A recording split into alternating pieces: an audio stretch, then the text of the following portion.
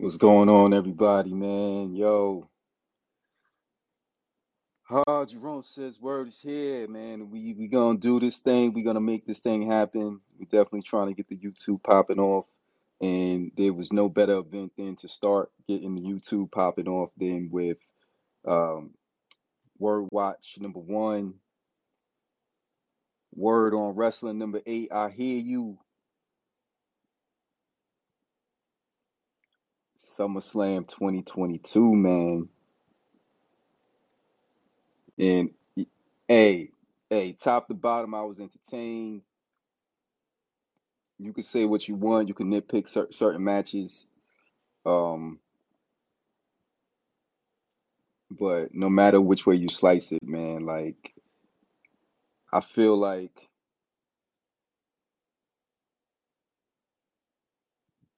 and that was the end of the show.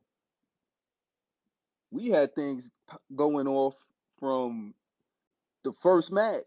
Like this was the last match. Like I really don't know. Like as soon as the first match ended, I said this is match of the night. Nothing's topping it. Um, the next match comes on. I'm inside of Twitter Spaces. I'm inside Summer of Slams Twitter Space. Hashtag Summer of Slams was the hashtag that at Rasslecast was using. Um, wasn't too many of us in there. It's about three of us in there. I don't know how things went the rest of the night or whatever, but for the beginning of the show, it was about three of us in there or whatever. And I mean, it was Saturday night, so obviously things people probably had other things going on. But I think I ended up not making it all the way through, and at some point the spaces ended. But we was talking about how nothing could follow Bianca and Becky, and then obviously you had the debuts and the returns, and I mean matches followed Bianca and Becky. I mean, it's still to me from a from a purely from a wrestling aspect, that was still the match of the night. But man,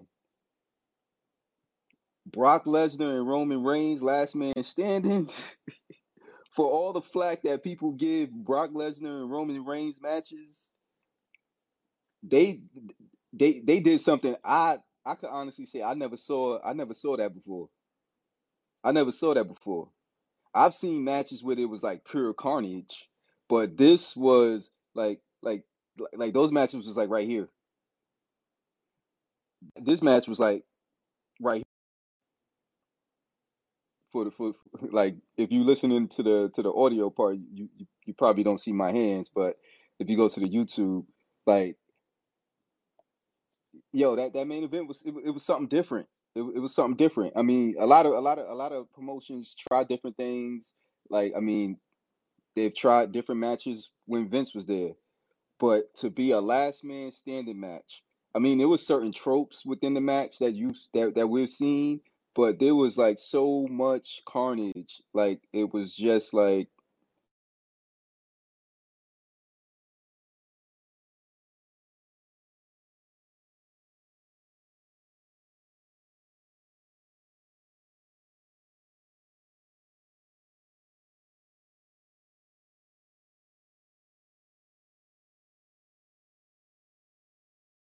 but hands down, like as far as for as a spectacle, I have to say the most entertaining part of the show, the most thrilling, the most edge of your seat, the most unpredictable what's gonna happen, hands down, the main event, rightfully so, deserved to be the main event. Yo, like this is a great way to start WWE post Vince McMahon. I mean, yo, I know he said it to Seth, but he really was talking to the fans, yo. When Triple H sent out that tweet, he quote tweeted Seth Rollins and he said, "I hear you." He was really talking to us. This is what we want. I mean, I haven't listened to a lot of the too many different opinions in regards to the show as of yet. Because I had to run it back, obviously, because I wanted to make sure everything was fresh in my mind. Obviously, doing it last night probably wouldn't have done it justice, and that's what I'm hoping to do. I'm gonna try to do the same for AEW. I'm gonna try to do the same for NXT, Impact, ROH, whoever else that I decide that I want to cover, especially on a Word Watch, is I definitely want to go back and give it another view. Watching it live, I'm gonna just watch it. I'm gonna enjoy it. I'm gonna have my initial thoughts. I'm gonna take my initial thoughts, time permitting. Obviously, if I don't have time to get it out in a timely fashion, then the Word Watch probably won't happen. I mean, it is what it is. But I feel like, uh, for the most part, I should be able to get these to get these out, which is why I'm not gonna be doing these weekly. I'll be doing them for pay-per-views. I might not do them for all the pay-per-views, but like certain ones I feel like I have, like if it's something that was worthy of a Word Watch review, either positive or negative, then I'm gonna go ahead and try to get the video up on the channel. The video might have different looks, because there's different ways that I'm gonna try to do this to see what the best method is to record, like whether to use a webcam from the laptop, iPhone, or use my actual camcorder. I don't know, but right now I'm using the iPhone because I tried to use the camera on the on the laptop, and I wasn't feeling the video quality when I was looking back at myself. So I said, you know what? Let me go ahead and see what I could do with the iPhone. And I don't know, maybe if the opportunity presents itself, if enough people like the videos, like the Word Watches, hopefully I could carve out some time and maybe do a Word Watch with a special guest or two, figure out how to get that done. But I mean, it's just, man, like just starting from the beginning of the show, it just, you had a different feeling. You had a different feeling, man. Like, uh Becky Lynch comes out, Bianca Belair comes out. We getting right to it, yo. We getting right to it. We getting a double main event. We getting the first match and the last match as a double main event.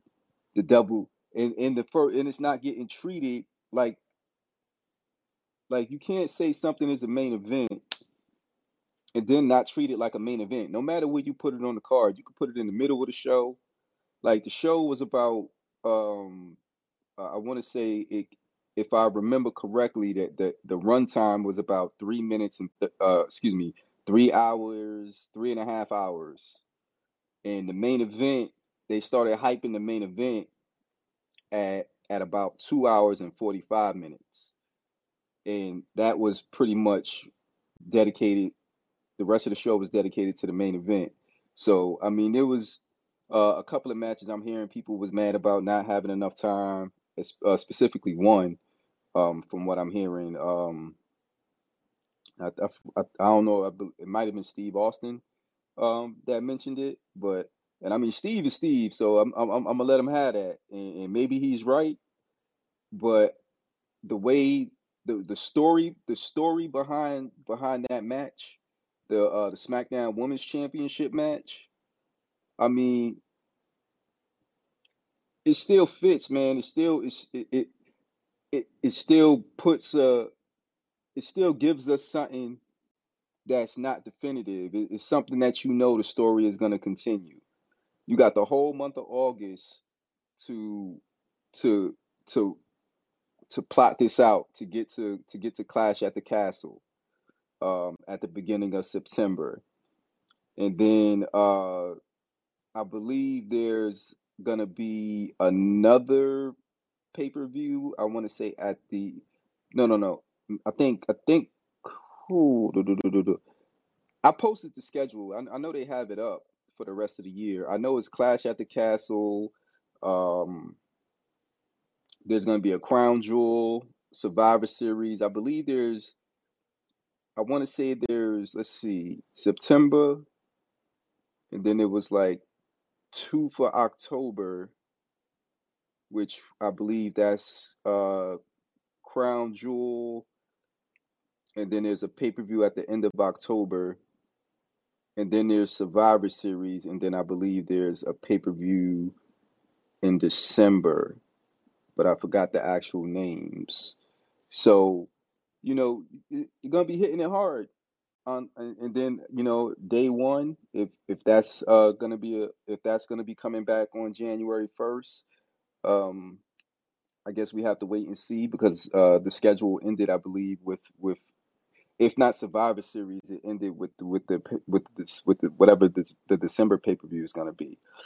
But yeah, Sasha, I mean, excuse me, Bianca and Becky, they did what they had to do.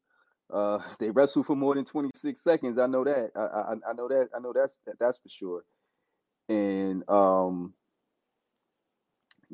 had a lot of things going on in there, and Bianca hit Bianca hit the KOD on the outside. They came back they eventually come back inside, and I believe earlier in the match Becky had hit the manhandle slam, and I was kind of worried. I was like, nah, it seems too quick. I mean, obviously not last year, 26 seconds, the match ended. So, and it was well beyond that point when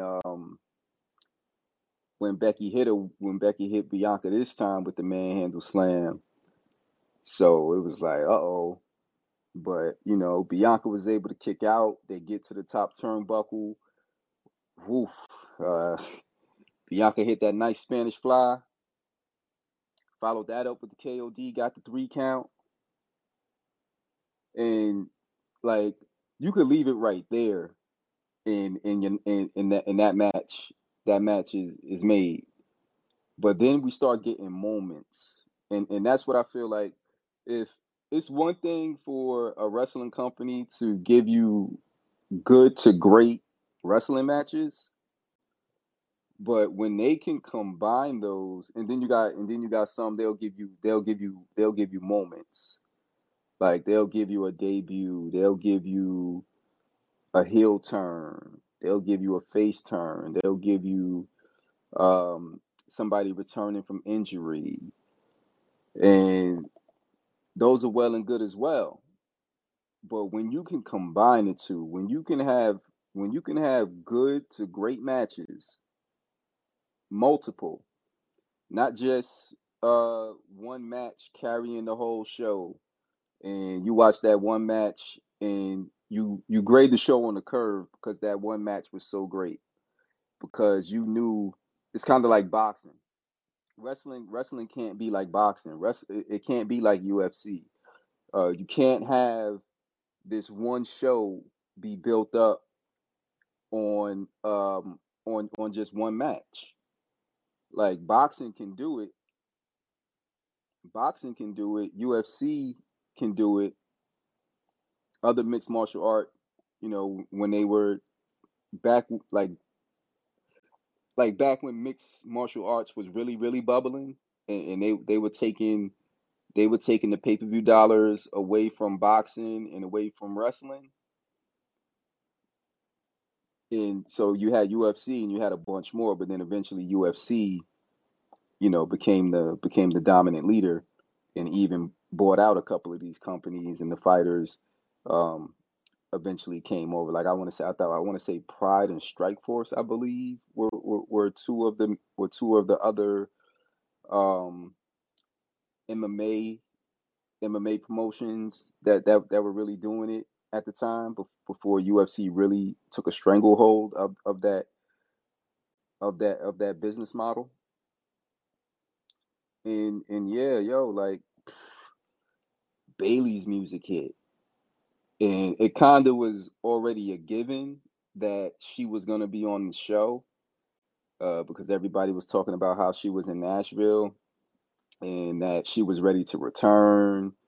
So that was like everybody kind of figured like, yeah, this is what's gonna happen. She's gonna come back, but I didn't expect her to come back like that. Like right off the bat, the match ends. We get the moment between Bianca and Becky, and you kind of think about last year when Becky extended her hand to Bianca, and then she got dropped. So in the back of your mind is like, is this a way to continue the feud? Like maybe not right away, but then you think about it.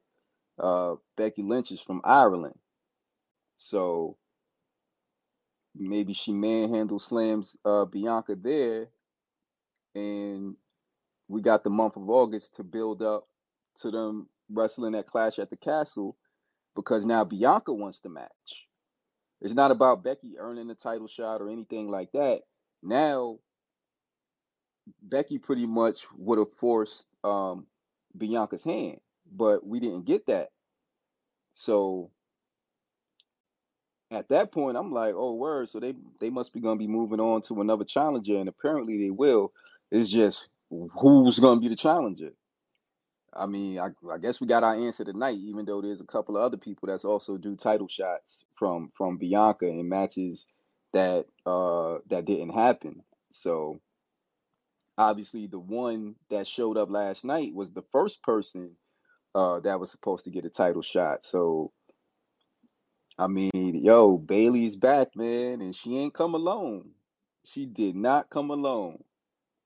I mean, like she said she just wanted to talk. She said she just wanted to talk. But then the cold is the gold.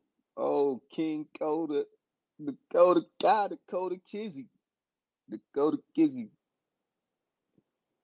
Oh man, like when she got released, everybody was up in a tizzy. People were big mad. They was waiting for her to show up in AEW, or maybe Impact, or like I don't. Yeah, MLW. Like I don't think she would have been like a ROH fit. I think if she went the AEW ROH route, she would have most likely been in AEW. But that was like the whole thing, like, oh, she's gonna be all elite, or like, hmm, or she would have been in Impact, but she didn't do that. She went right to her Twitch. Charlie Girl was chilling, and then as soon as Stephanie and Triple H got the company, come on, you know what Triple H was gonna do. I mean, I ain't know he was gonna do it. At least not this quick. Like I don't know how that all just it all just came together. So she out there, and they saying she not under contract. Corey Graves, like he said, yo, she's not even under contract. So it's like, will they play that up? Like as far as her not being under contract, given that um, she was released what back in April. Her and Malcolm Bivens, Stokely Hathaway, and he went because I mean the story was that both of their contracts were expiring, and with the way the company was at that time, neither one of them wanted to resign. So he went and got his deal with AEW, but she went fired up her Twitch stream, and man, I mean I imagine she'll still be able to hop on Twitch and do her thing. Um, and then she's gonna be back on up, up, down, down, left, right, BRE start. Yeah. Which, by the way, they did a whole big thing relaunching Up Up Down Down as well. So it'll be dope to see Dakota back in the fold over there. But we're not done. We're not done. It's just so much going on. Like Io Shirai's music hits.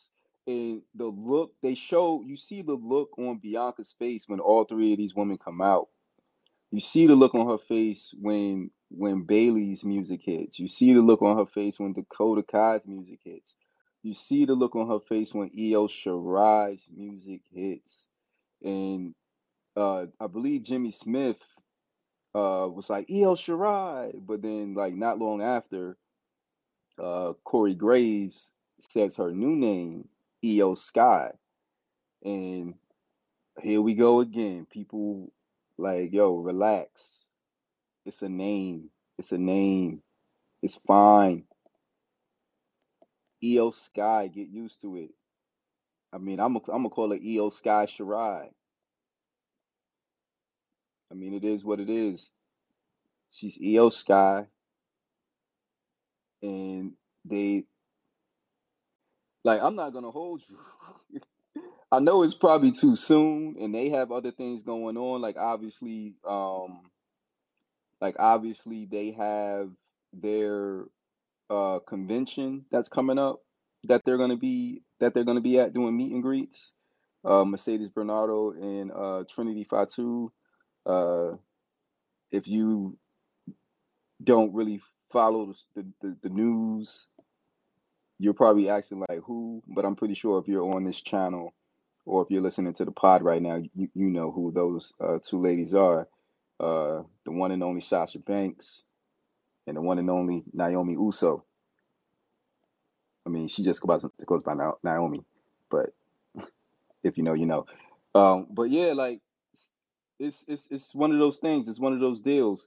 It seems like that they're going to be a faction, and apparently this was something that was pitched prior to Dakota getting released, and it was thought that EO, it was thought that she was going to be leaving as soon as her contract ended, which that is also an interesting thing because Stardom is going to be having an IWGP Women's Championship, and not only is it going to be defended in Japan, it's also going to be defended in the States on New Japan Pro Wrestling Strong.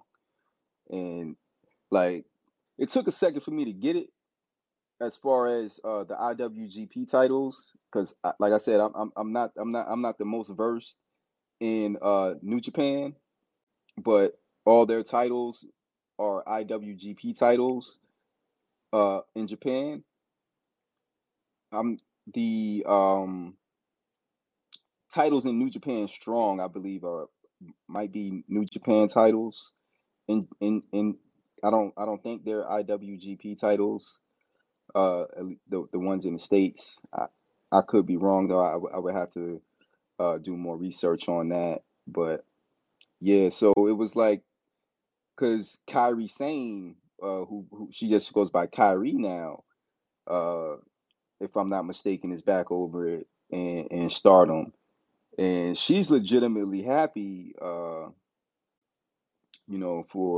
for EO, and I'm kind of hoping that she comes back too. Like I don't know the situation with her. Like maybe she wanted to. I mean, because when she initially went home after everything went down, it was they were saying that she wanted to go back to Japan, and she was also injured, if I'm not mistaken, prior to leaving WWE, and she had a position. Oh, she was like, um, she had a position with WWE while she was in Japan until I believe until her contract ran out, till her contract expired, and then I guess she opted not to continue with that position and opted to go back to Stardom. So I mean, who knows what could go down? Like we got we got one that left the company, and one that was about to leave the company, and one that was out right before she could come back and perform for crowds. Because if you remember, it was supposed to be Bailey facing Bianca Belair at Money in the Bank for the title. And, she gets hurt. They move the match to SmackDown, and she ends up wrestling Carmella. So this whole time that the crowds is back, Bailey is nowhere to be seen. So now that she's back, I mean, she got to get that title shot that she's owed.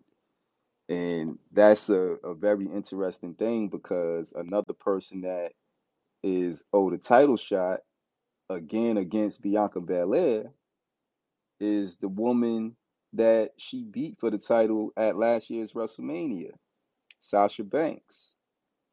Sasha was supposed to face Bianca at last year at SummerSlam in the rematch of their WrestleMania match, but you know the match ended up not happening. That's when we get the return of Becky. The 26 seconds happens. Becky wins the title, and then we get to watch Bianca chase the title, and then she finally overcomes Becky Lynch at WrestleMania, and now she solidifies herself, and she gets revenge for the SummerSlam match, and she is the EST of WWE.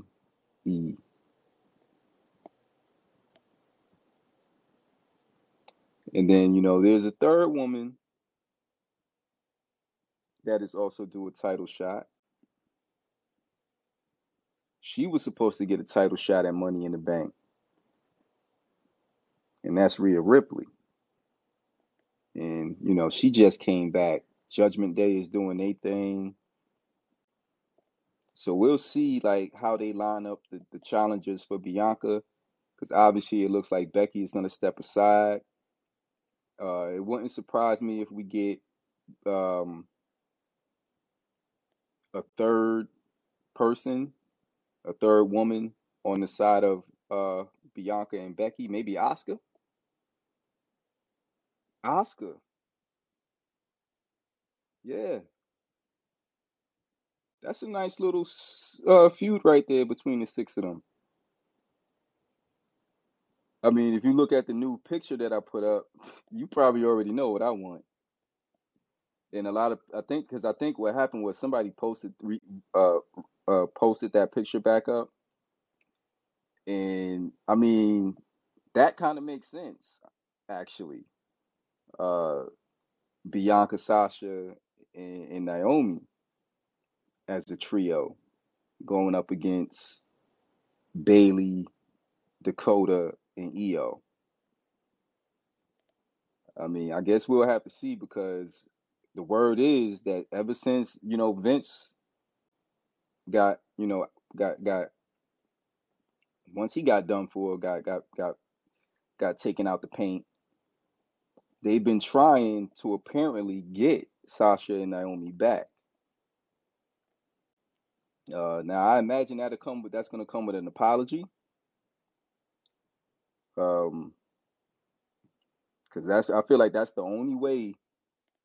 I feel like that's the only way them two ladies come back, and that's also going to determine when they come back.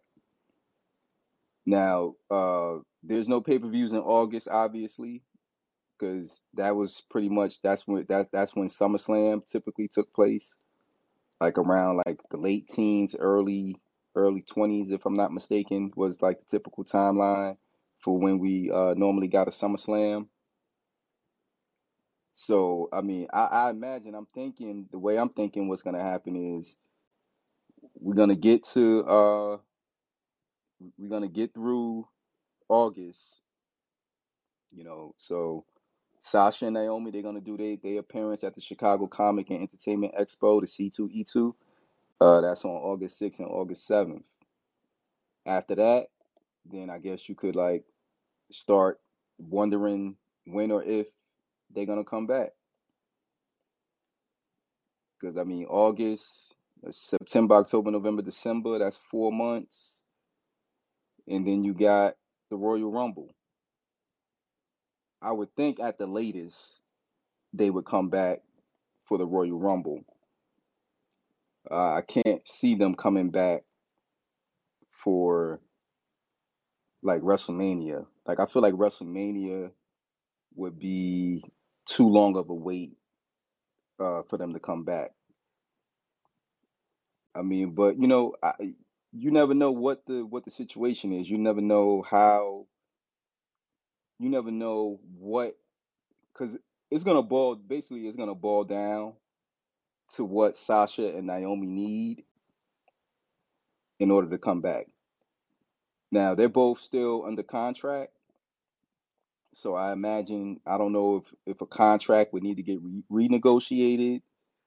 There have to be maybe some assurances as far as the creative side, and I feel like Triple H and Stephanie. This is just me saying it. I'm not.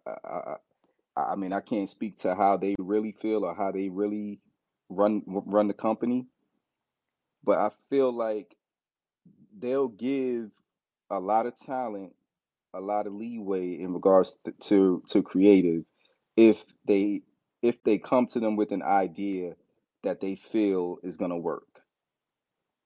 So with Sasha and Naomi, the way, especially given the way that they walked out, I would feel like I would just have them walk right back in with the tag team titles, especially if you haven't had the tournament yet.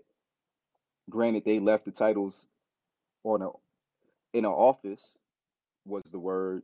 They came in, they put them on the desk and they walked out. I would have them come back.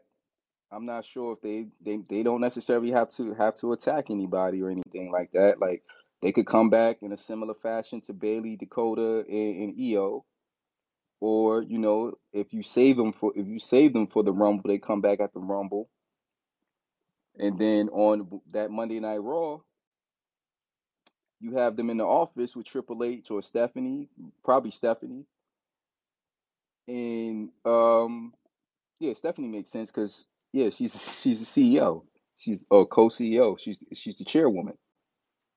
So maybe you have the two title belts, sitting on the desk, and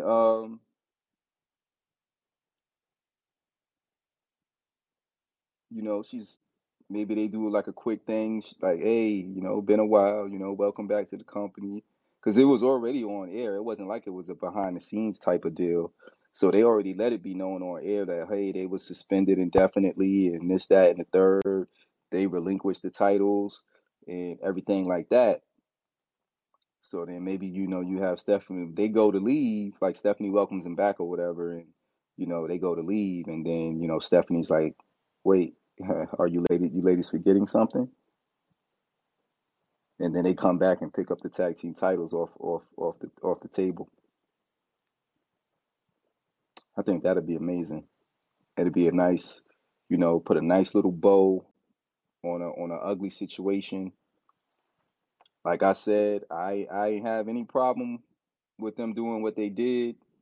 I didn't have any problem with WWE punishing them. My issue was with how WWE reported it, how they handled it on, especially how they handled it on air, and then the certain rumors of things that went on from backstage, behind the scenes, that I don't know if things were true or not because that they never, from what I can tell, there was nothing that was ever confirmed. But obviously them being called out on the show, the way they got called out on the show, I felt that was wrong. So I feel like in addition to like getting an apology from, the necessary parties, getting an apology from the higher ups on behalf of the company, whether it was a Vince McMahon thing or not, I feel like, Michael Cole or whoever uh relayed the message. Because I mean, Michael Cole, it's boss time. It's feel the glow. Like he was always like, especially when they won the titles, and I believe Sasha was in the match and Naomi was on commentary, and he mentioned these are the first African American women's tag team champions. And Naomi's like, say it again, and then he says it with his chest, like he's like, so it's like like I can't say whether or not, oh, he just was doing his job, because it felt like it was more than his job that he was doing. Like he was like genuinely happy for these women becoming the tag team champions and making history and everything like that. And from what I've seen of Cole, for the most part, like he seems like, like he's he gets it. So like for him to be the messenger, that like like on one hand it's like, damn, like Vince put, Michael Cole in a tough spot. But then the way it was delivered, it was like, yo, hold up, man. So I feel like he might be somebody that would, like, if even if even if it was Vince McMahon's words coming out of his mouth, I feel like he's gonna need to be somebody that's gonna be in, has to be in on the apology as well. Um, and besides that, man, I mean, yo, for all the flack that Cole or Cole had, like whether or not Vince was in his ear or not, a lot of people when they made criticisms of how Michael Cole announces a show, some people brought up the Vince thing, but a lot of people just didn't like Michael Cole. Now, there's been a switch hit, and he's been reinvigorated since he paired up with Pat McAfee, and now with Vince McMahon out of his ear, you start to even see more of it, because tonight he was with Corey Graves. Like they got the Raw matches squared away. That was um the first four matches, the women's match, and then the next match right here that I'm about to discuss, Logan Paul and The Miz, which that was the match we was like, yo, nothing can follow Bianca and Becky. But you could say what you want to say about Logan Paul, you could say what you want to say about The Miz. They went in there and they did what they had to do. Like there's people that's like, Logan Paul is a natural heel. Is he? Eh, he did some stuff that people didn't like. Not gonna hold you. Like I said, I didn't know too much about Logan Paul outside of YouTube, and then when news breaks of certain things that he did, and especially what the whole Forest, the whole Forest situation. Um, but looking at like what he's done as far as boxing and now wrestling, come on, you can't beat you. I don't know. It's like from what I'm looking at, that boy good. He's good. People trying to say he's sloppy. If that's sloppy, I'll take Logan Paul sloppy, because I've seen professional wrestlers, like a lot of people probably don't look at Logan Paul yet as a professional wrestler. I mean, even though he has a professional wrestling contract, so I mean, he probably doesn't have the resume yet, and it's gonna be a while before he has the resume. And depending on how long or how short his career is, he might never have the resume. So a lot of people won't view him yet as a professional wrestler. Like he'll be looked at as a celebrity that was pretty good inside the ring when he showed up. So I mean, I guess the jury is going to stay out on him, but he might work as a face.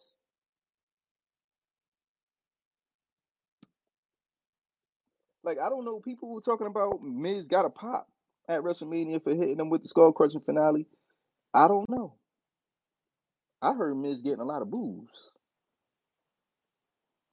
And then even tonight, I mean, it was kind of dead for Logan when he was trying to do the yes kick slash it kicks.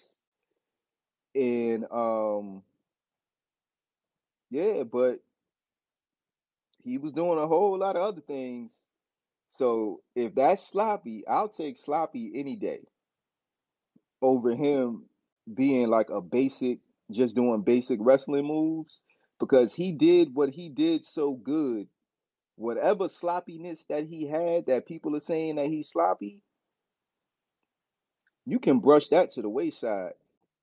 Excuse me, you can chalk that up to the fact that I mean, I don't know what he's done in the past. I don't know if he, you know, like I don't know how much training he has, but when you look at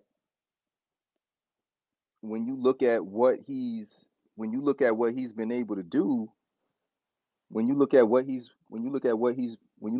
been able to do in a short time span, it's like, come on, man. Like give him his due.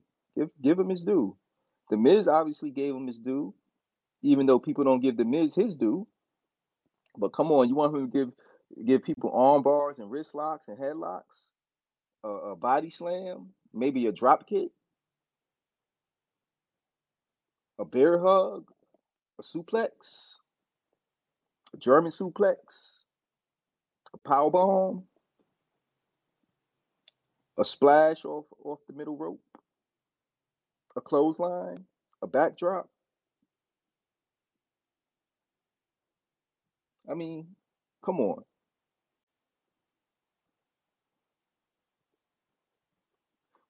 You popped when he did that frog splash onto the announce table and put Miz through the announce table. You popped. And then there were people saying, "Oh, this should have been a tag match." Yeah, maybe it could have been. But when you look at how WrestleMania ended, the other two guys weren't even in the picture yet. AJ Styles and Ciampa weren't in the picture yet. So this was being built up before they even got there. And then how many times are you going to have a tag match? We had that 2 WrestleManias in a row. We had Miz and Morrison versus Damian Priest and Bad Bunny. We had Miz and Logan Paul against the Mysterios. So you want to do another one? You want to do Miz and Ciampa versus AJ and Logan Paul? You do it on Raw. You do it on Monday Night Raw. You don't have to do that at SummerSlam. Obviously, Logan Paul was ready for a singles match. They built it up as such. His first official match as a signed WWE superstar. It's gonna be at SummerSlam against the Miz. You had Miz troll him with the photo of him when he took him down with one of the skull crushing finales from Raw. Um, yeah, you had Maurice out there looking good as ever. Hey,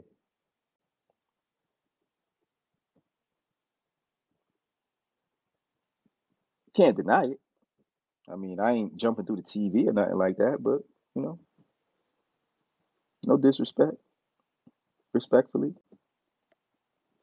You know what I'm saying? So, and in Ciampa and AJ, they had their moment. Ciampa gets kicked out. He grabs, the steel chair. AJ's music hits. He come flying out of nowhere with a forearm on the Ciampa. Throws Ciampa over the barricade. Him and Ciampa fight off. And then Miz said, the match was going to end with a skull crushing finale. I mean, he said he was going to hit, you know, he said he was going to hit Ciampa with it. But hey,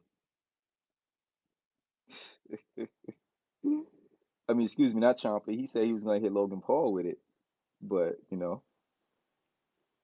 Logan hits him with the frog splash, gets him in the ring. The whole thing goes down with Maurice on the apron. Miz tries to get him from behind, and you know things don't quite work out. And then once Logan got a hold of him, it was like, oh, bomb, 1, 2, 3. Logan Paul goes all Stone Cold Steve Austin / Triple H on everybody. Calls for the water like Stone Cold. Calls for the beer. Spits it out like Triple H. I mean, now, like, the one thing that's going to be interesting is how Logan Paul handles this and what WWE does with him from there, because he's saying that's how a champ does it. That's how a champ does it. So he's kind of tweenerish,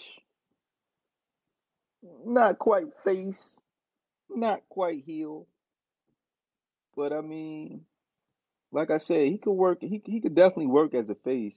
Like I don't see any issue. I don't see any problems with him being a face. And I'm laughing because you probably know what's next, right? Like speaking about water. I can't even pronounce their names. Like Mason Mansour, but it's like Mas. I think it's Masse in Mansoir.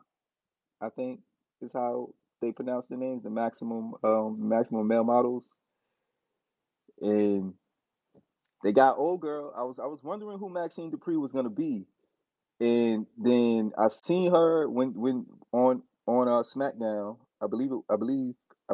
Excuse me, SmackDown, right? I believe, yeah, SmackDown. And it's old girl.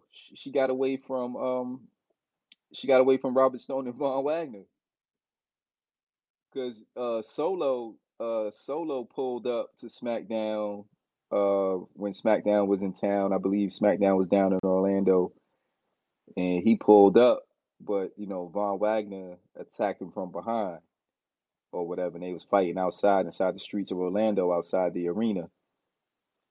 So I don't know. Maybe she must have had a meeting or something, and they uh they snatched her up, man. They snatched her up from NXT.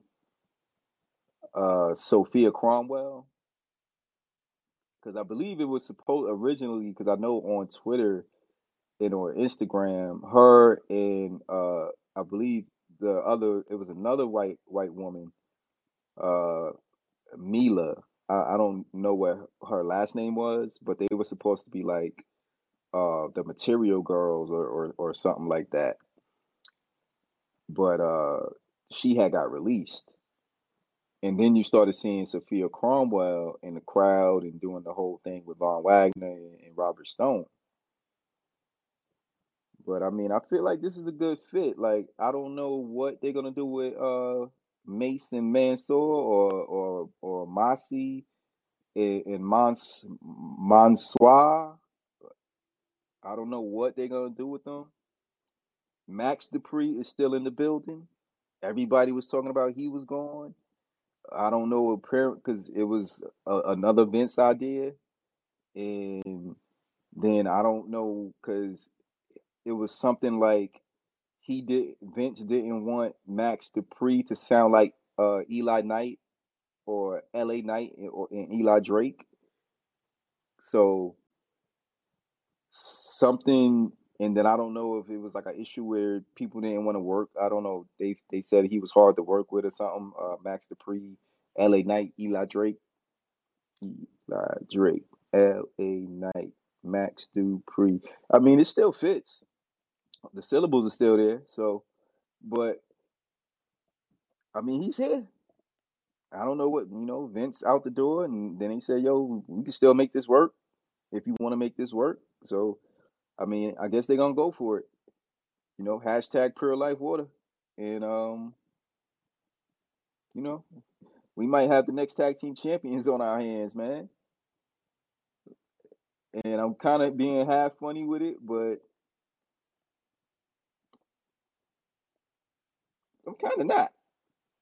Because if they can entertain, I don't see why they wouldn't be able to eventually. Like, obviously, it's not something that you want to do overnight, but if they're able to do this act and then once they get in the ring and like you see uh what they can do in the ring and you see any type of improvement in ring from the both of those guys because the potential is there. We've seen them wrestle before, obviously.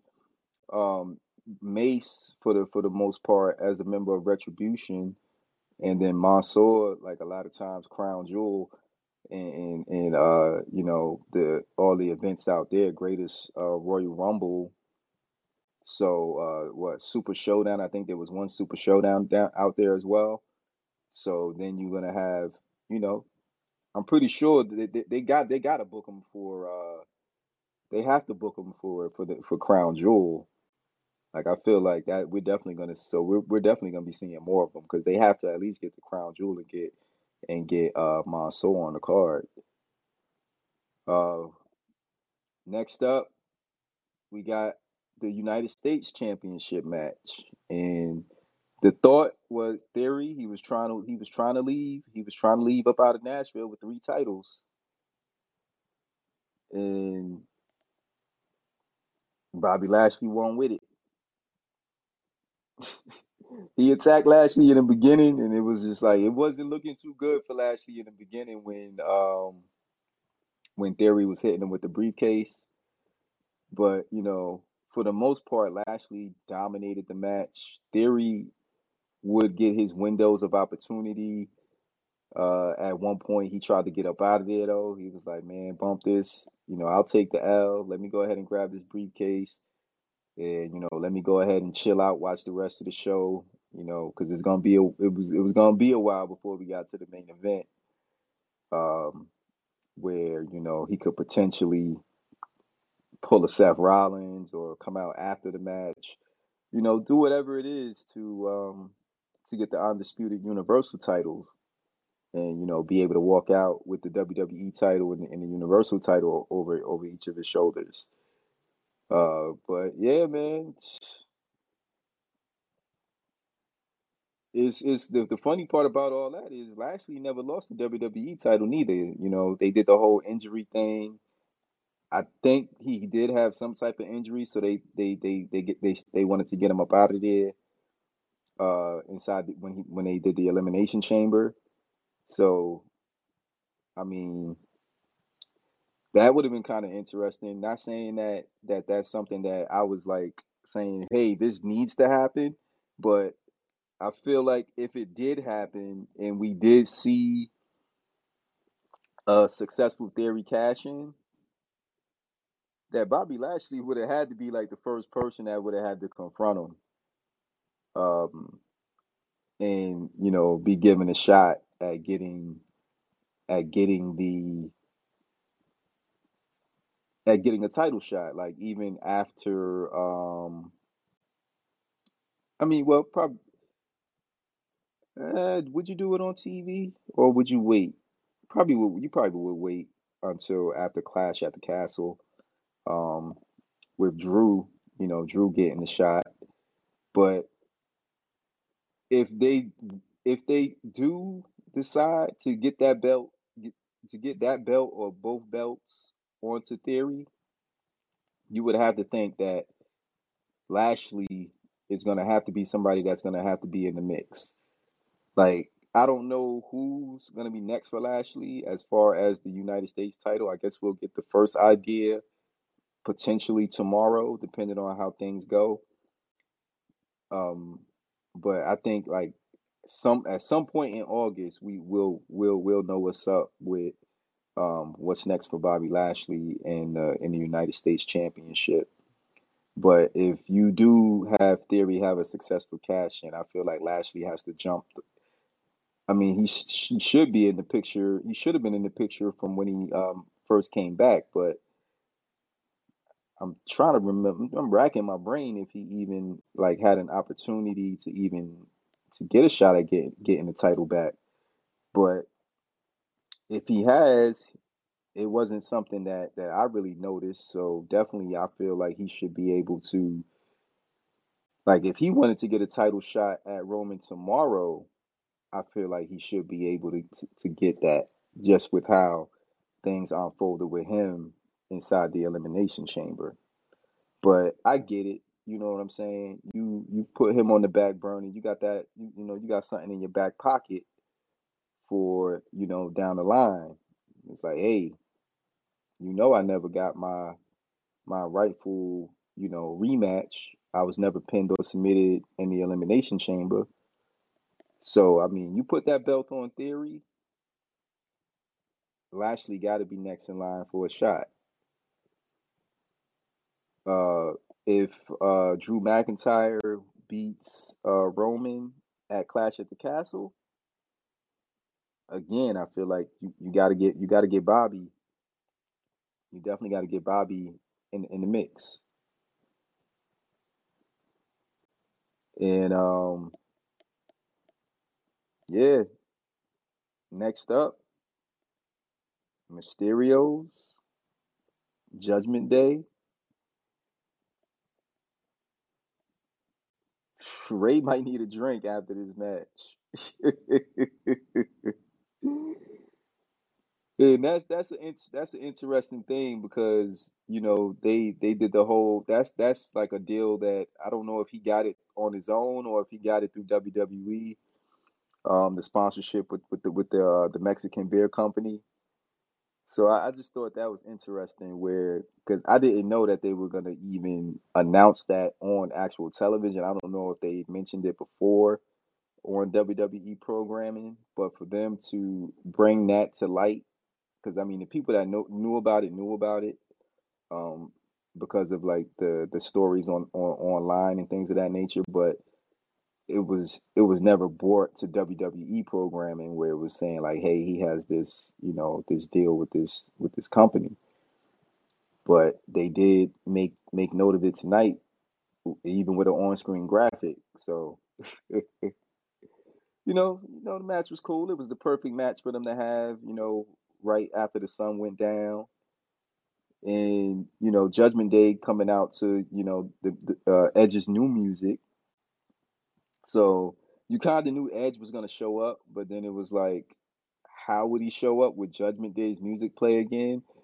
Like initially, what I thought was gonna happen, because obviously it's like, hey, he Edge is coming back. He's coming to get revenge on. He's coming to get revenge on Judgment Day. Yeah, that's the easy. That's the easy. That's easy. You coming back. You attacking somebody that attacks you. But then you also got to think about the swerve that typically happens a lot when somebody gets attacked. And then they come back, you think they're going to attack the person that attacked them, but nah. So you would think, like, part of me was like, yo, is he going to really, attack Finn and Damien? Or is he going to attack the Mysterios? So when he came back, I had to like wait and see real quick because maybe he was like, all right, I'm ready to take the reins because clearly y'all ain't doing what y'all supposed to do. Because a lot of people, trying to make fun of Judgment Day. They lost on Raw, and then they did the whole beatdown thing to get their heat back, which was cool. Rhea returned, and like I said, she was supposed to have got a title shot at Money in the Bank, so she's definitely got to be in contention for getting a shot at Bianca. And if anything, I would make her the next the contender for the title for Clash at the Castle, honestly.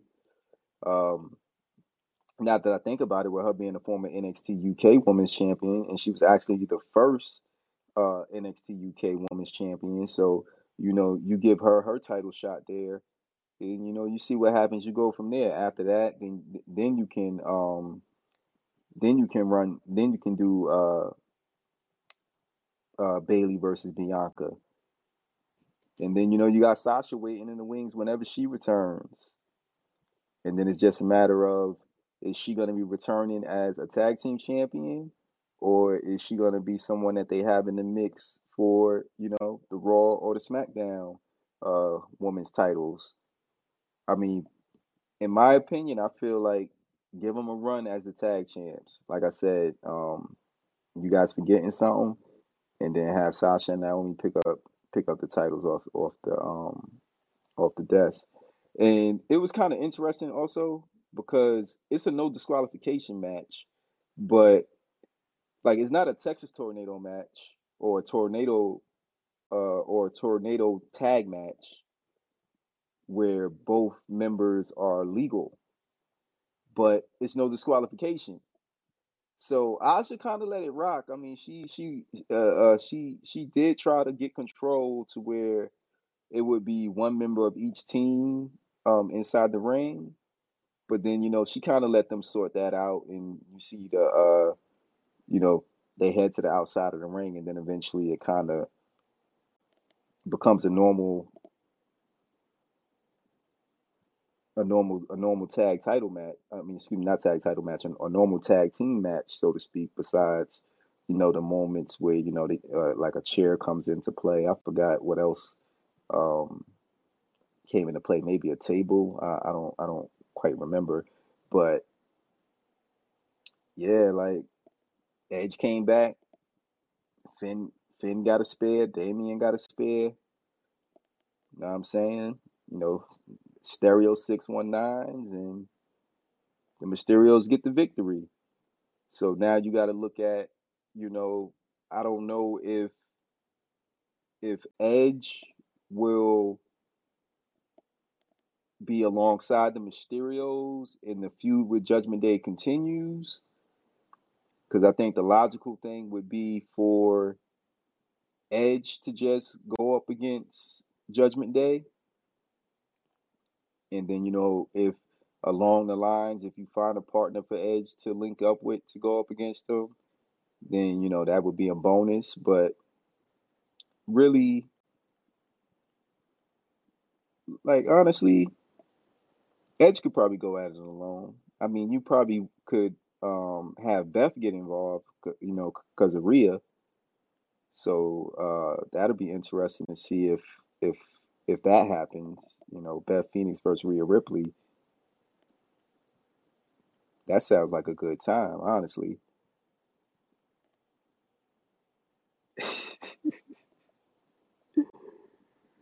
And I'm not laughing about that. I'm laughing because obviously I'm looking at the next part, right? The next match, and Pat McAfee and Happy Bum Ass Corbin, Bum Ass Happy Corbin. Oh man, oh man, oh man, oh man, oh man. Like just from the entrances alone, I was like, "Yo, what is going on, man?" And obviously, Baron, Happy Corbin was thinking the same thing because, like, randomly, you just hear this choir start going, bum ass. They start singing, like, bum ass Corbin. Like, are you serious? Why is there a choir singing this? I was thinking the same thing, bum ass Baron Corbin. I mean, happy bum ass Baron Lone Wolf Corbin Constable King Corbin.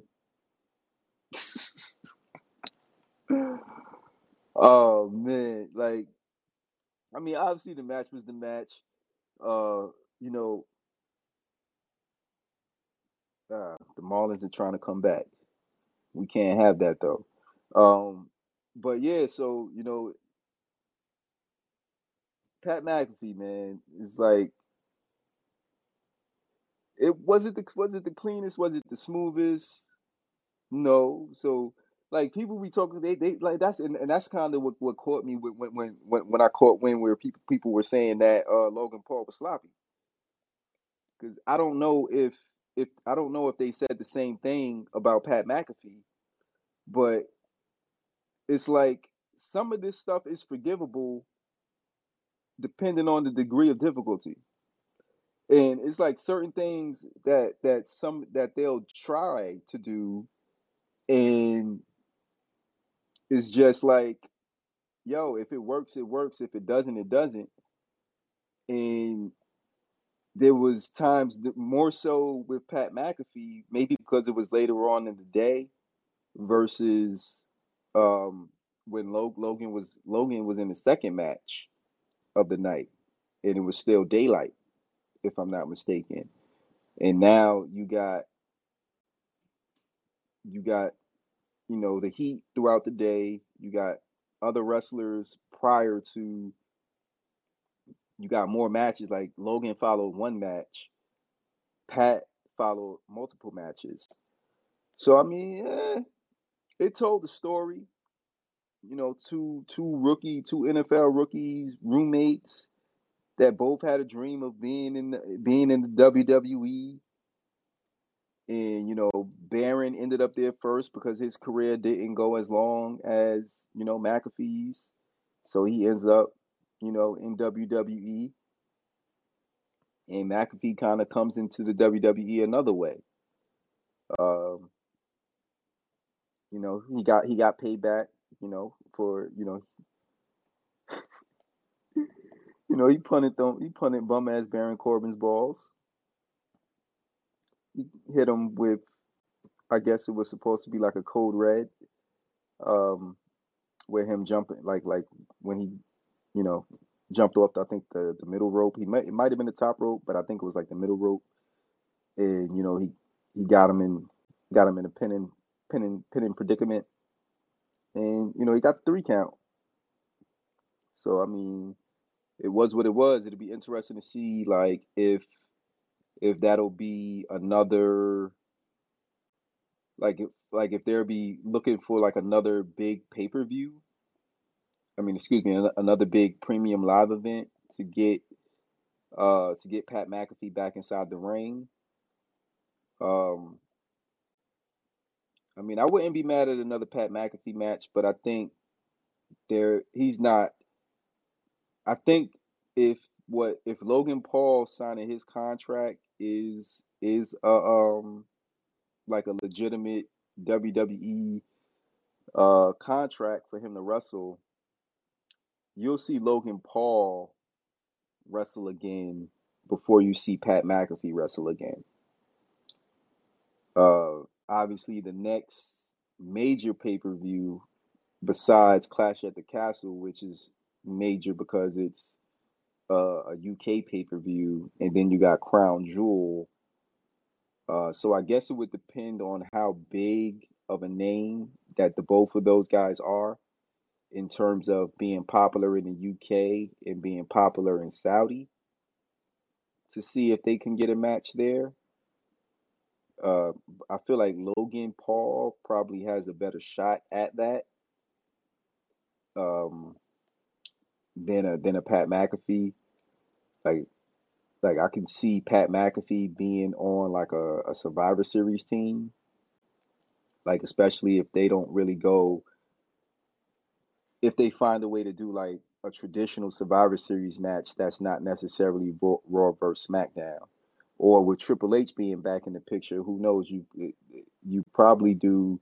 I don't know if you do War Games that same weekend, because sometimes they did War Games that same weekend, but I think the last 2 times they did War Games, if I'm not mistaken, they did it the following month, or the following week, or 2 weeks after Survivor Series.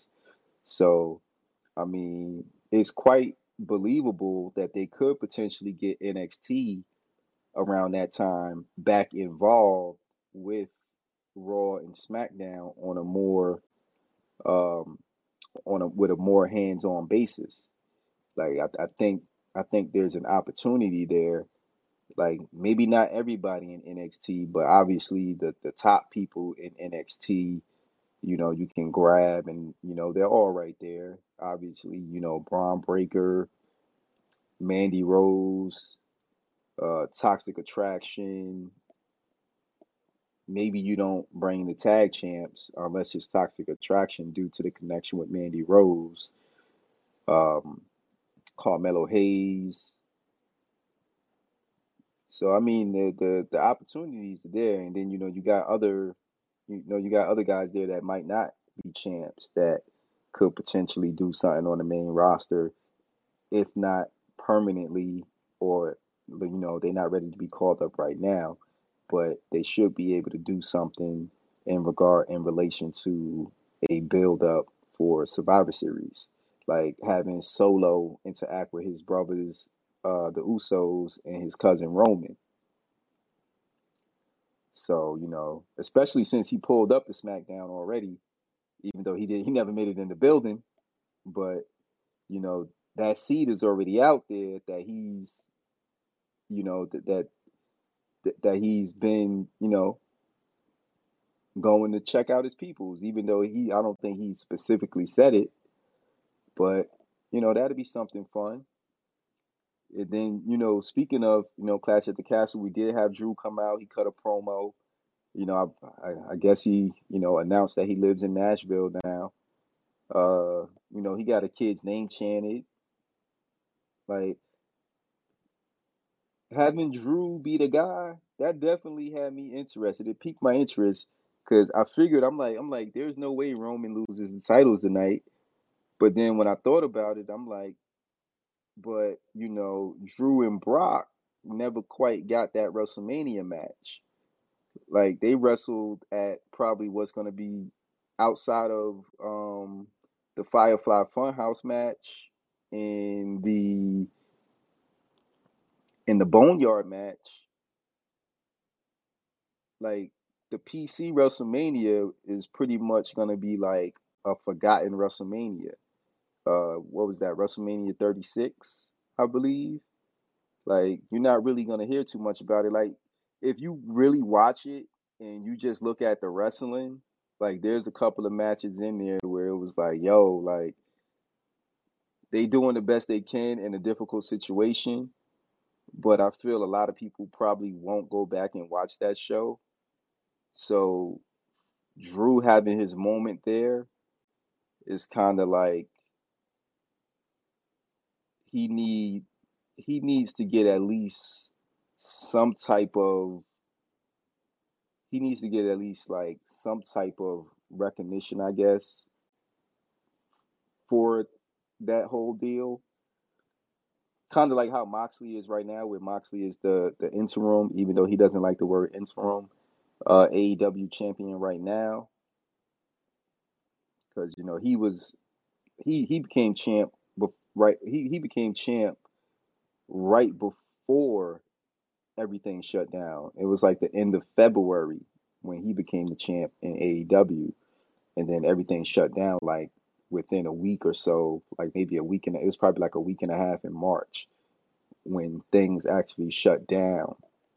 Um, and then he spent the rest of his title reign to limited crowds and um, extra talent that was acting as a crowd.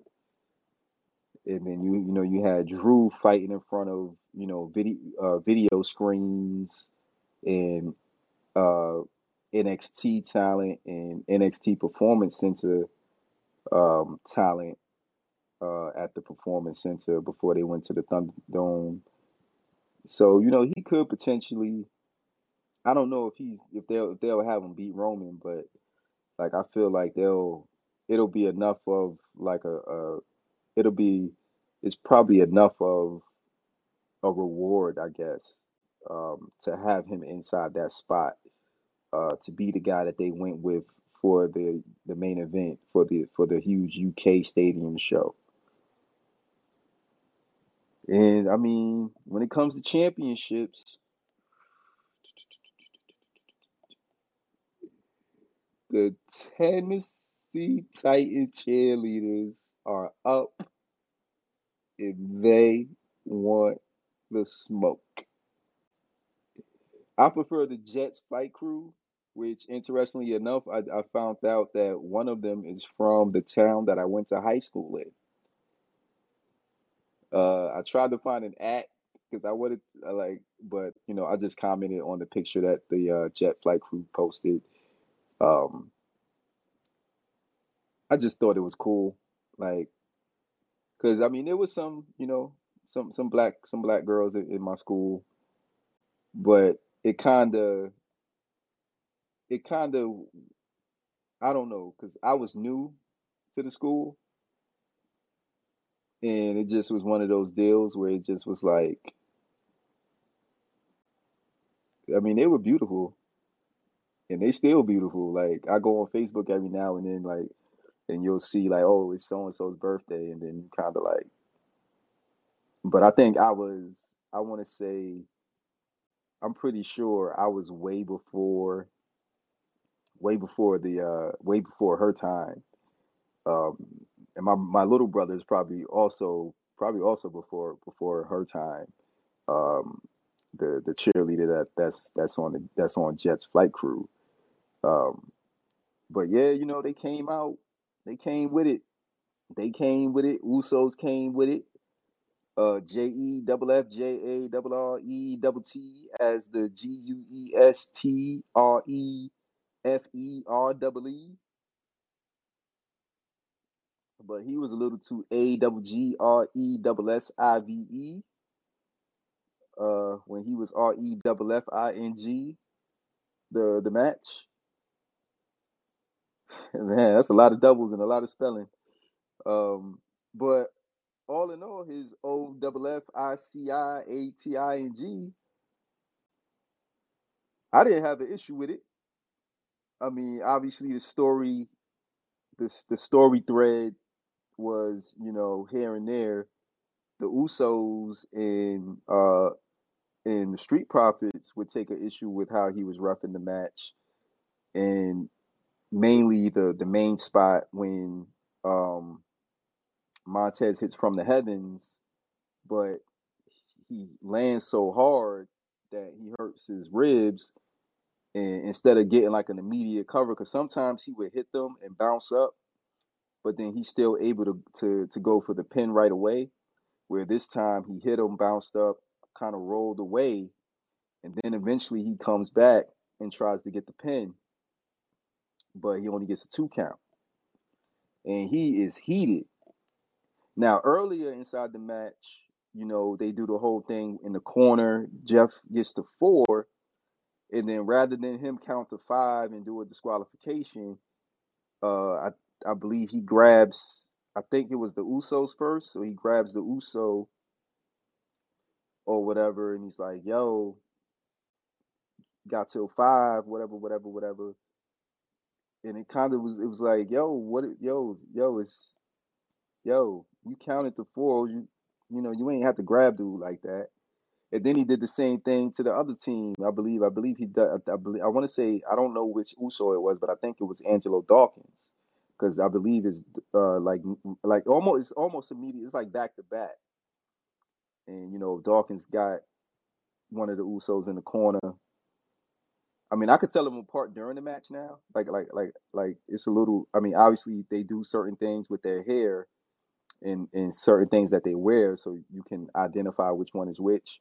Um, but yeah, he did the same thing with Dawk or whatever. I believe it was Dawkins, and he pulls him off after the 4 count. He's like, "You got to, you got to let him go before 5, whatever, whatever." But then after that, he kind of was cool. He made sure he was in the right spots, because that was the story going into the match, with the whole shoulder thing being up. Where at what Money in the Bank, Montez's shoulder was up, and then they did it again on SmackDown, I believe, or on Raw. I forgot which show it was, but then like one of the Usos shoulders was up in like a non-title match against Street Profits. I don't know if it was a singles match or if it was a tag team match, but the Uso shoulder was up. And then so they in Tennessee, they in Nashville, so I mean, I was wondering who the guest referee was going to be, but once they announced it was going to be Jeff Jarrett, it definitely made sense. And Homeboy got a busy week, and he's in that match with Ric Flair tonight. I'm not sure if I'm gonna be able to tune in because I did want to watch some other stuff. Like I really have.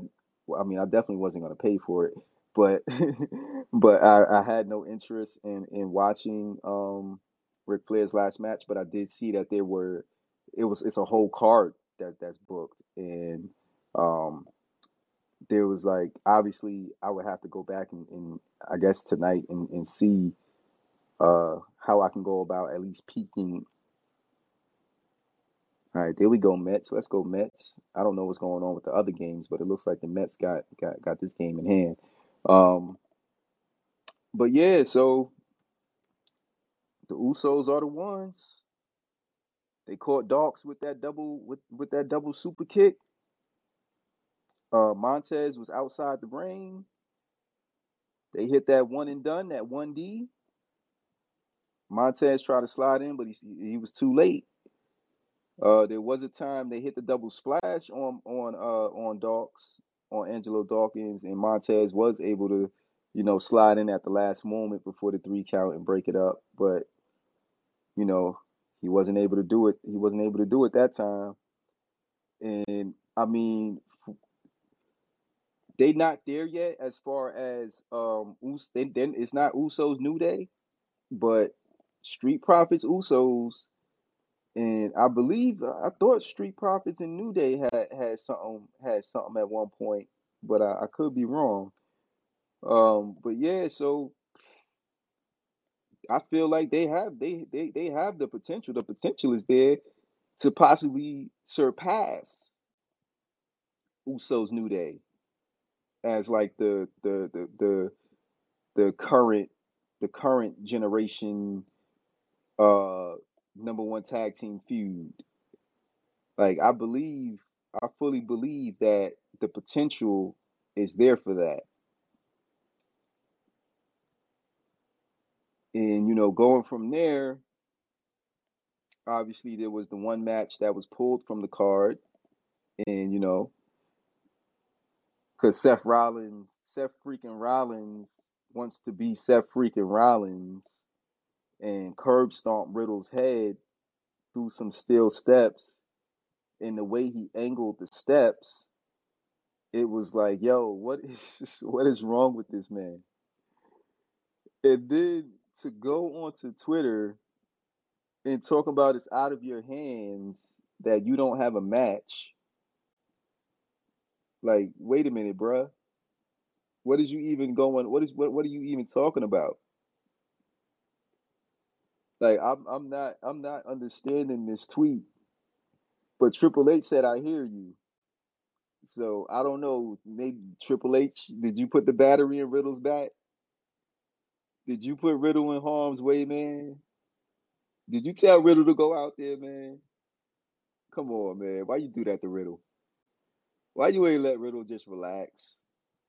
Why you ain't let Riddle just heal? Got the whole month of August to heal. He could have pulled up somewhere toward the end of August and got this match at Clash at the Castle. Riddle really came out there and was like ready for a fight. And you got security out there trying to tell him to leave the ring, and he just wasn't with it. And then Seth comes out. He's all like, "Oh man, nah, I can't believe this dude calling me out, dude. I just injured you, man. I like, what more do you want me to do? You saw what I did to Cody, right? Come on, man. I'm Seth freaking Rollins, man. I'm Seth, Mr. Summertime Rollins, bro. No pun intended. So there's security and officials out there, referees, trying to tell Seth to go to the back. Seth, he kind of pacing back and forth. And then my man makes a beeline towards the ring. He just books it, man. And Riddle, to Riddle's credit, even being injured or hurt, whether real or fake, whatever, for the purposes of the story, he's legitimately injured. You see the tape on his shoulder, even though they make mention that it's something with his neck. But things is connected, so it's a margin for error between the neck and the shoulder. So I mean, they kind of, if you get curb stomped, I figured this would be the typical, the head and like up here collarbones, and that's all open season for a stomp. But they going at it, and they end up back inside the ring, and Seth gets the upper hand and hits him with another curb stomp. So it's like, oh man, like dog, like what's it, like Riddle, man. Maybe you should have just chilled out this weekend, my guy. Maybe you should have, pulled up to the UFC event, or the boxing event. Like, it was a lot of combat sports going on last night. So I don't know, man. It was just like, okay. So I mean, eventually we're gonna get Seth versus Riddle, and then you got Cody in the wings for whenever he comes back. But I would imagine that this is gonna be a Clash at the Castle type of deal, um, or even Crown Jewel. Like, it just depends on how far out you want to do the whole Riddle injury. Like, do you want to have him come back in August? Or maybe you give Riddle, I mean, not Riddle, you give Rollins another match at Clash at the Castle. Um, Maybe you have him wrestle Theory for the briefcase, and, Riddle cost Rollins the opportunity to get the briefcase off Theory. Because that was a whole nother thing that I meant to mention earlier, where people are really counting Theory's losses. Like, apparently he's 0-8 since he won the briefcase. And I'm looking like, so? Like, people talk about it a lot, and it's like, oh, every time, they need to make the Money in the Bank winner, they need to make them strong. No, you don't. You don't have to make them strong. Because look how majority of the Money in the Bank winners um cash in. They, for the most part, will come out. If they're a heel, typically they would come out and they would attack whoever the champion is, or they would attack whoever was wrestling the champion, and it leads to a disqualification. And then the champion is weakened, and they cash in and they win the title. You don't have to be built strong. Now, I will say this: I feel like you should be built strong heading into winning the briefcase, and then you carry that briefcase around, and whatever happens from there happens. But you're booked in such a way to where you're visible enough to where you can be a threat for cashing it in. It has nothing to do with wins and losses. That briefcase, that is your guaranteed title shot any time you want. The only thing you need to do is have a referee. And I'm not talking about like the 24/7 title, which that's like almost vanished. Like, we didn't see any type of 24/7 shenanigans on the last episode of Raw. I'd be surprised now if there's any shenanigans on this current episode. Like, I don't know, maybe they just gave the 24/7 title the week off because they had a lot to do to get to SummerSlam, and the 24/7 title wasn't going to be involved. So who knows how that all shakes out? They might still keep it around for a little bit, or they might do something it where they retire the title, or they do one last type of big story with the 24/7 title, and then it's gone. But yeah, you get yourself your referee, you come down there, you cash in, and then you win or lose. And like, faces typically would come out and cash in after the match or whatever. That's the only difference. A heel typically would cash in during the match, or after, like, a new champion is crowned. And it's just like, yo, he beat the odds and this, that, and the third, and then all of a sudden the Money in the Bank guy's music hits. Like, so they still differentiate kind of between a heel cash in and a woman's cash in. But I think that would be a logical way to go.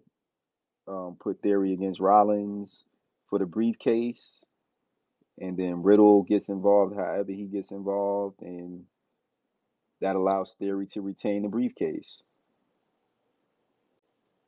And I think you know where I'm going next. Yep. Speaking of briefcases,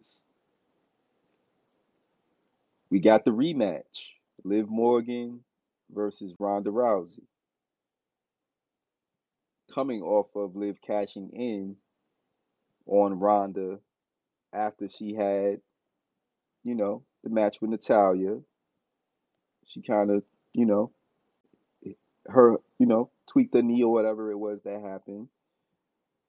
Liv was able to capitalize, even though it looked like Liv was about to, squander her opportunity and be the first woman not to successfully cash in Money in the Bank. They did their whole tag team thing and trying to prove themselves against each other. I mean, not against each other, but inside that match. Liv didn't want to tag Ronda back in and things like that. So, but they had the match. Ronda was pretty much, you know, in control for most of it.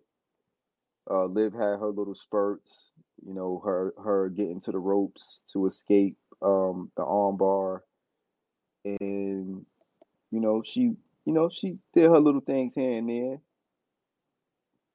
until the end. So I didn't quite know how they would book this match because I was thinking like it's too soon for Ronda to beat Liv and win the title back. But then I was thinking, but if Liv wins, like, how can you do it in such a way that it doesn't hurt Ronda?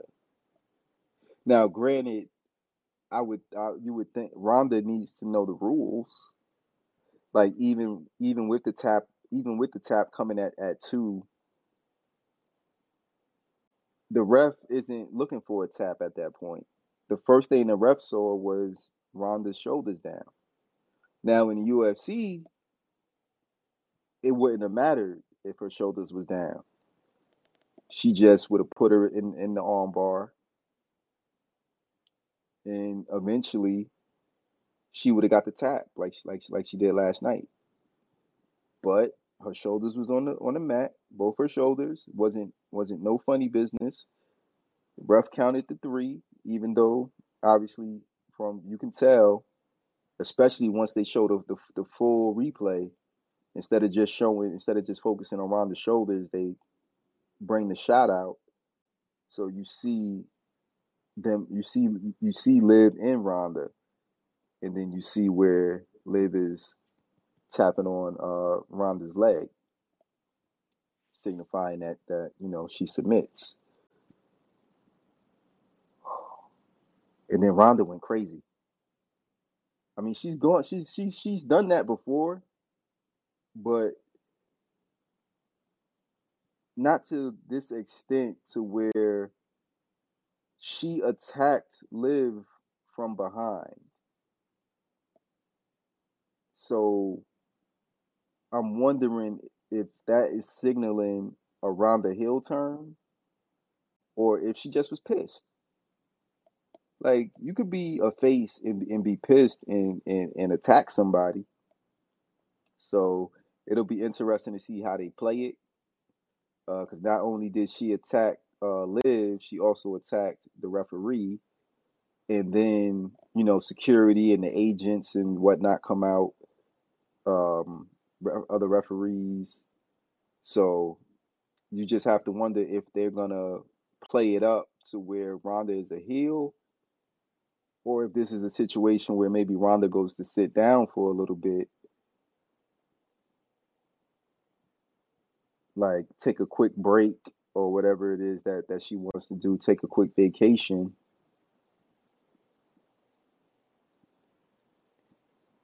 and see what happens when she comes back. Like I think with Clash at the Castle coming back, I don't think she's like taking a break anytime soon. Um, and I'm not sure if they could run it back again at Clash at the Castle with Liv and Ronda. I mean, they could probably do it at Crown Jewel. Um, it just depends on what women's match they would want to showcase. Because I would imagine that Bianca would still be the Raw Women's Champion. So I don't know. Maybe it's like, do you want, uh, do you want Ronda Rousey or do you want Bianca Belair? Who knows? You could probably do Rousey versus Belair by the time you get to Crown Jewel. But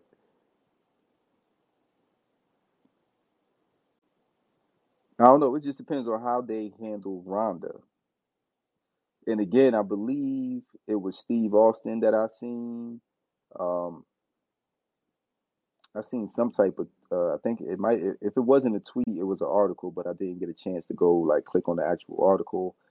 But he was feeling like the match should have been longer between these two women. And yeah, mm, yeah, it could have been longer. They could have did something with the Roman Reigns Brock Lesnar match because I mean they had give or take 45 minutes to finish the show. So whether or not Reigns and Lesnar really needed that full amount of time, that's debatable because a lot of stuff that they did inside that match. And oh man, poor Spanish announce table. I want to say that table got broke. I want to say at least three times. Three times, I want to say. Um, Obviously, you had the Logan Paul frog splash, and then I thought there was another spot um, on the card on the pay per view where the announce table got broken. I'm and I just finished talking about it, but about all the other matches, and it might have been. Oh yeah, it was probably the no disqualification tag match with the Mysterios and the Judgment Day. Um, that's possible that it was that match. But yeah, man, where's the Spanish announce table when you need it? Because that announce table, whew, it was a rough few hours for that announce table. I mean, they built it. They must have built it back. They must have built they built it back, and then only it got broke again. They built it back. It got broke again, and it just was like, come on, man! Like everything about this match was just, oh man! Like I want to say, oh man, if like if Bianca and Becky, like I said, I had to kind of differentiate it because I was really leaning towards giving Roman Reigns and Brock Lesnar the match of the night, but I just liked everything surrounding Bianca versus Becky that I had to leave match of the night with them as well as moment of the night with them uh with their post match, but I was so thoroughly entertained by Roman Reigns versus Brock Lesnar.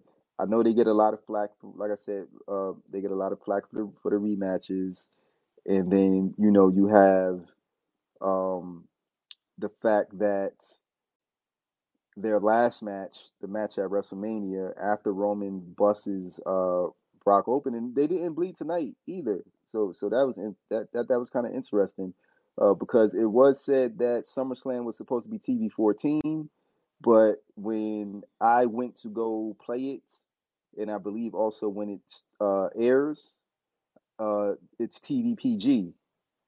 So take the information or what you will with that. do what you will with that. But like just starting from the beginning with, Brock coming down with the tractor. You figured the tractor was gonna come into play somehow, but not the way you thought and not the way I thought. Like I thought if anything, somehow they end up on top of the tractor and and I don't know how they do it, but they get maybe like they're fighting inside of like the claw part of it of the tractor, and then maybe Paul Heyman go goes to run into the tractor and starts to raise it, and you figure it's so that Roman can toss Lesnar off of it. But instead, maybe Lesnar hits him with an F5, which, by the way, I need to check DraftKings because they had the free 25K pool, 25, uh, 25, $25,000.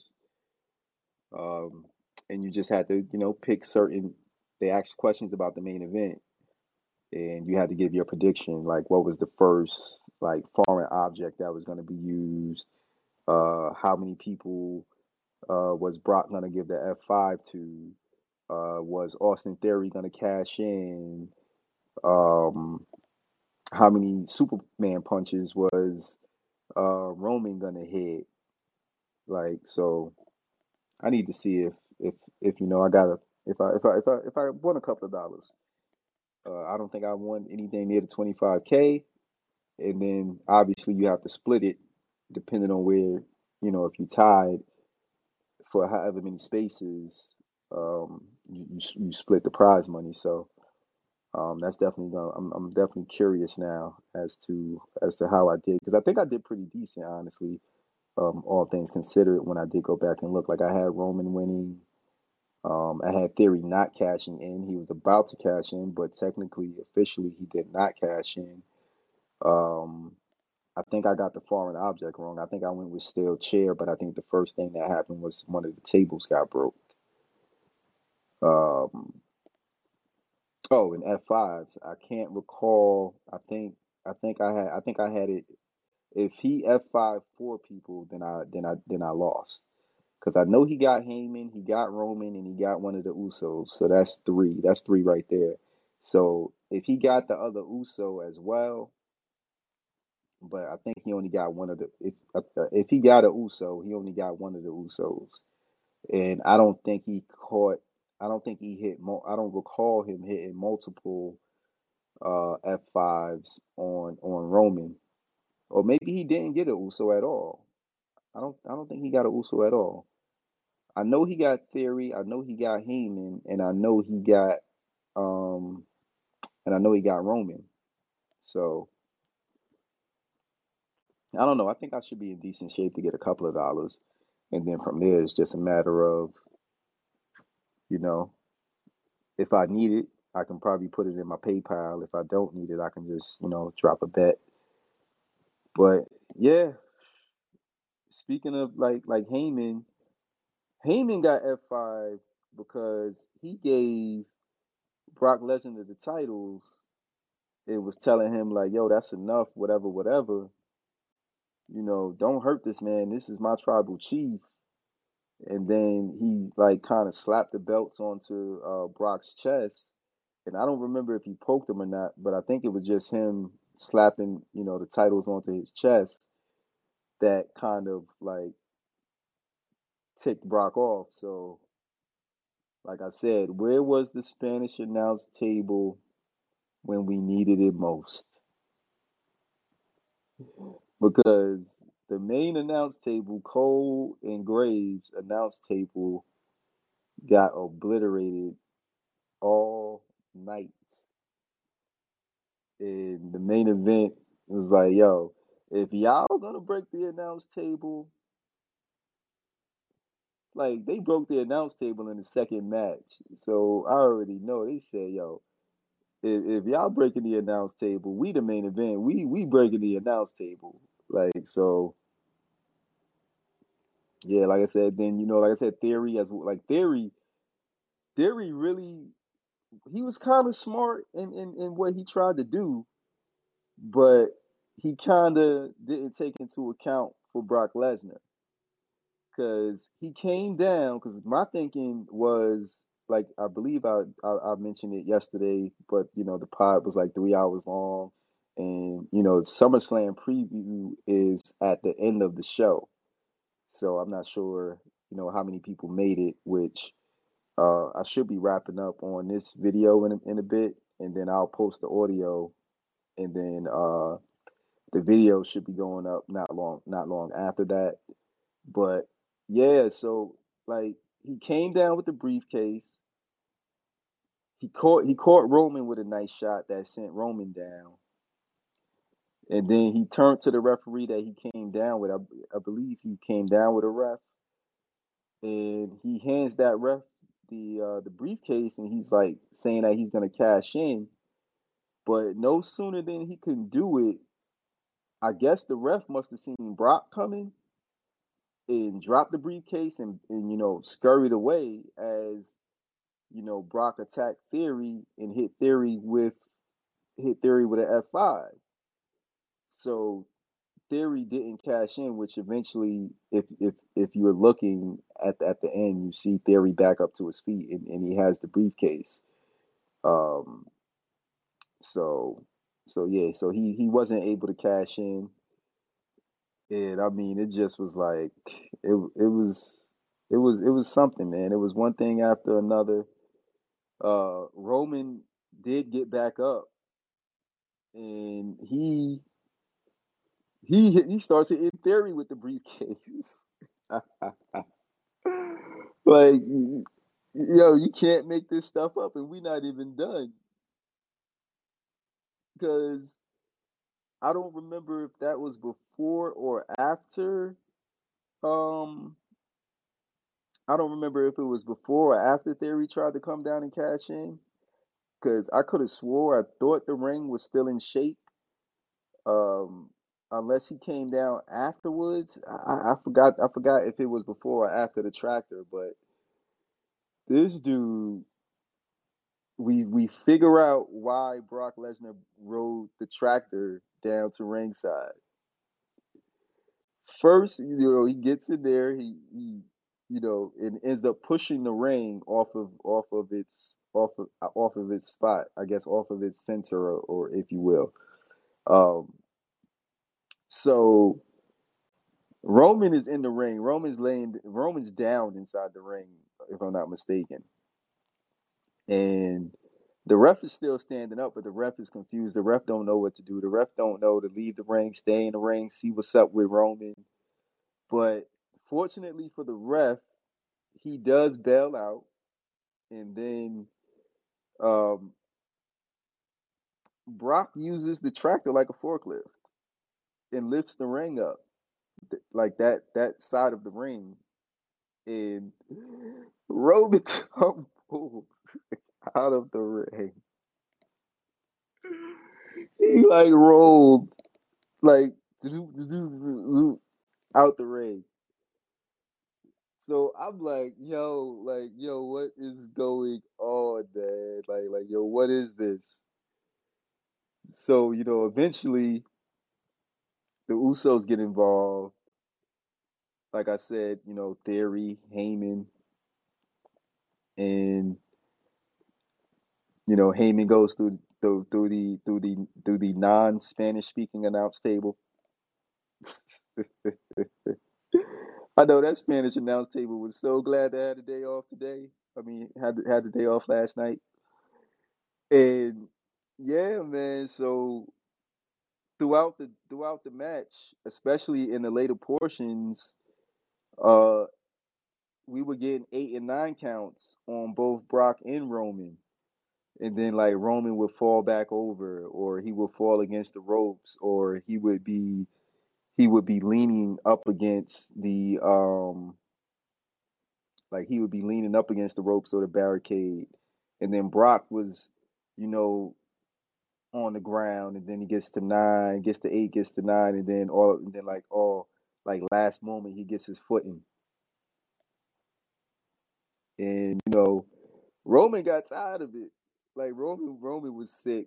Like he was done. Like he did not like he was not feeling it no more.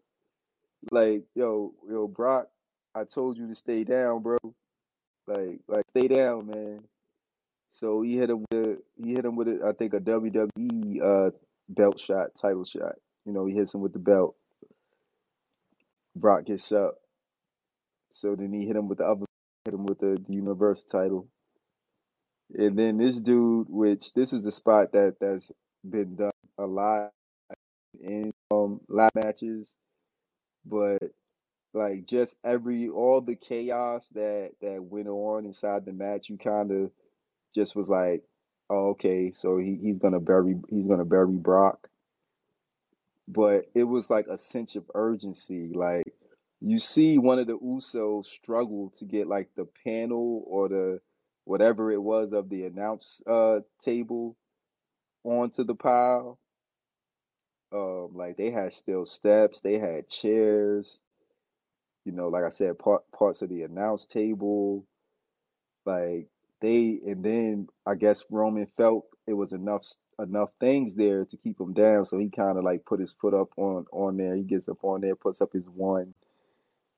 As the ref finally makes the 10 count, and like it was so cool because after the 10 count, you still see one of the Usos heading over there with another set of steel steps because he was gonna like they were gonna continue burying Brock. And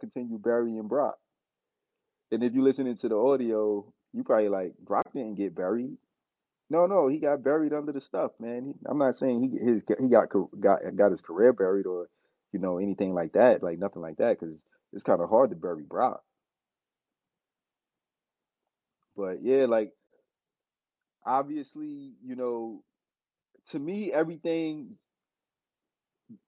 This is a no skips pay per view, but if you have like your nitpicks, like I would say the things that you definitely would want to see is Bianca and Becky, Roman and Brock, Logan and Miz, Usos and the Street Profits, and then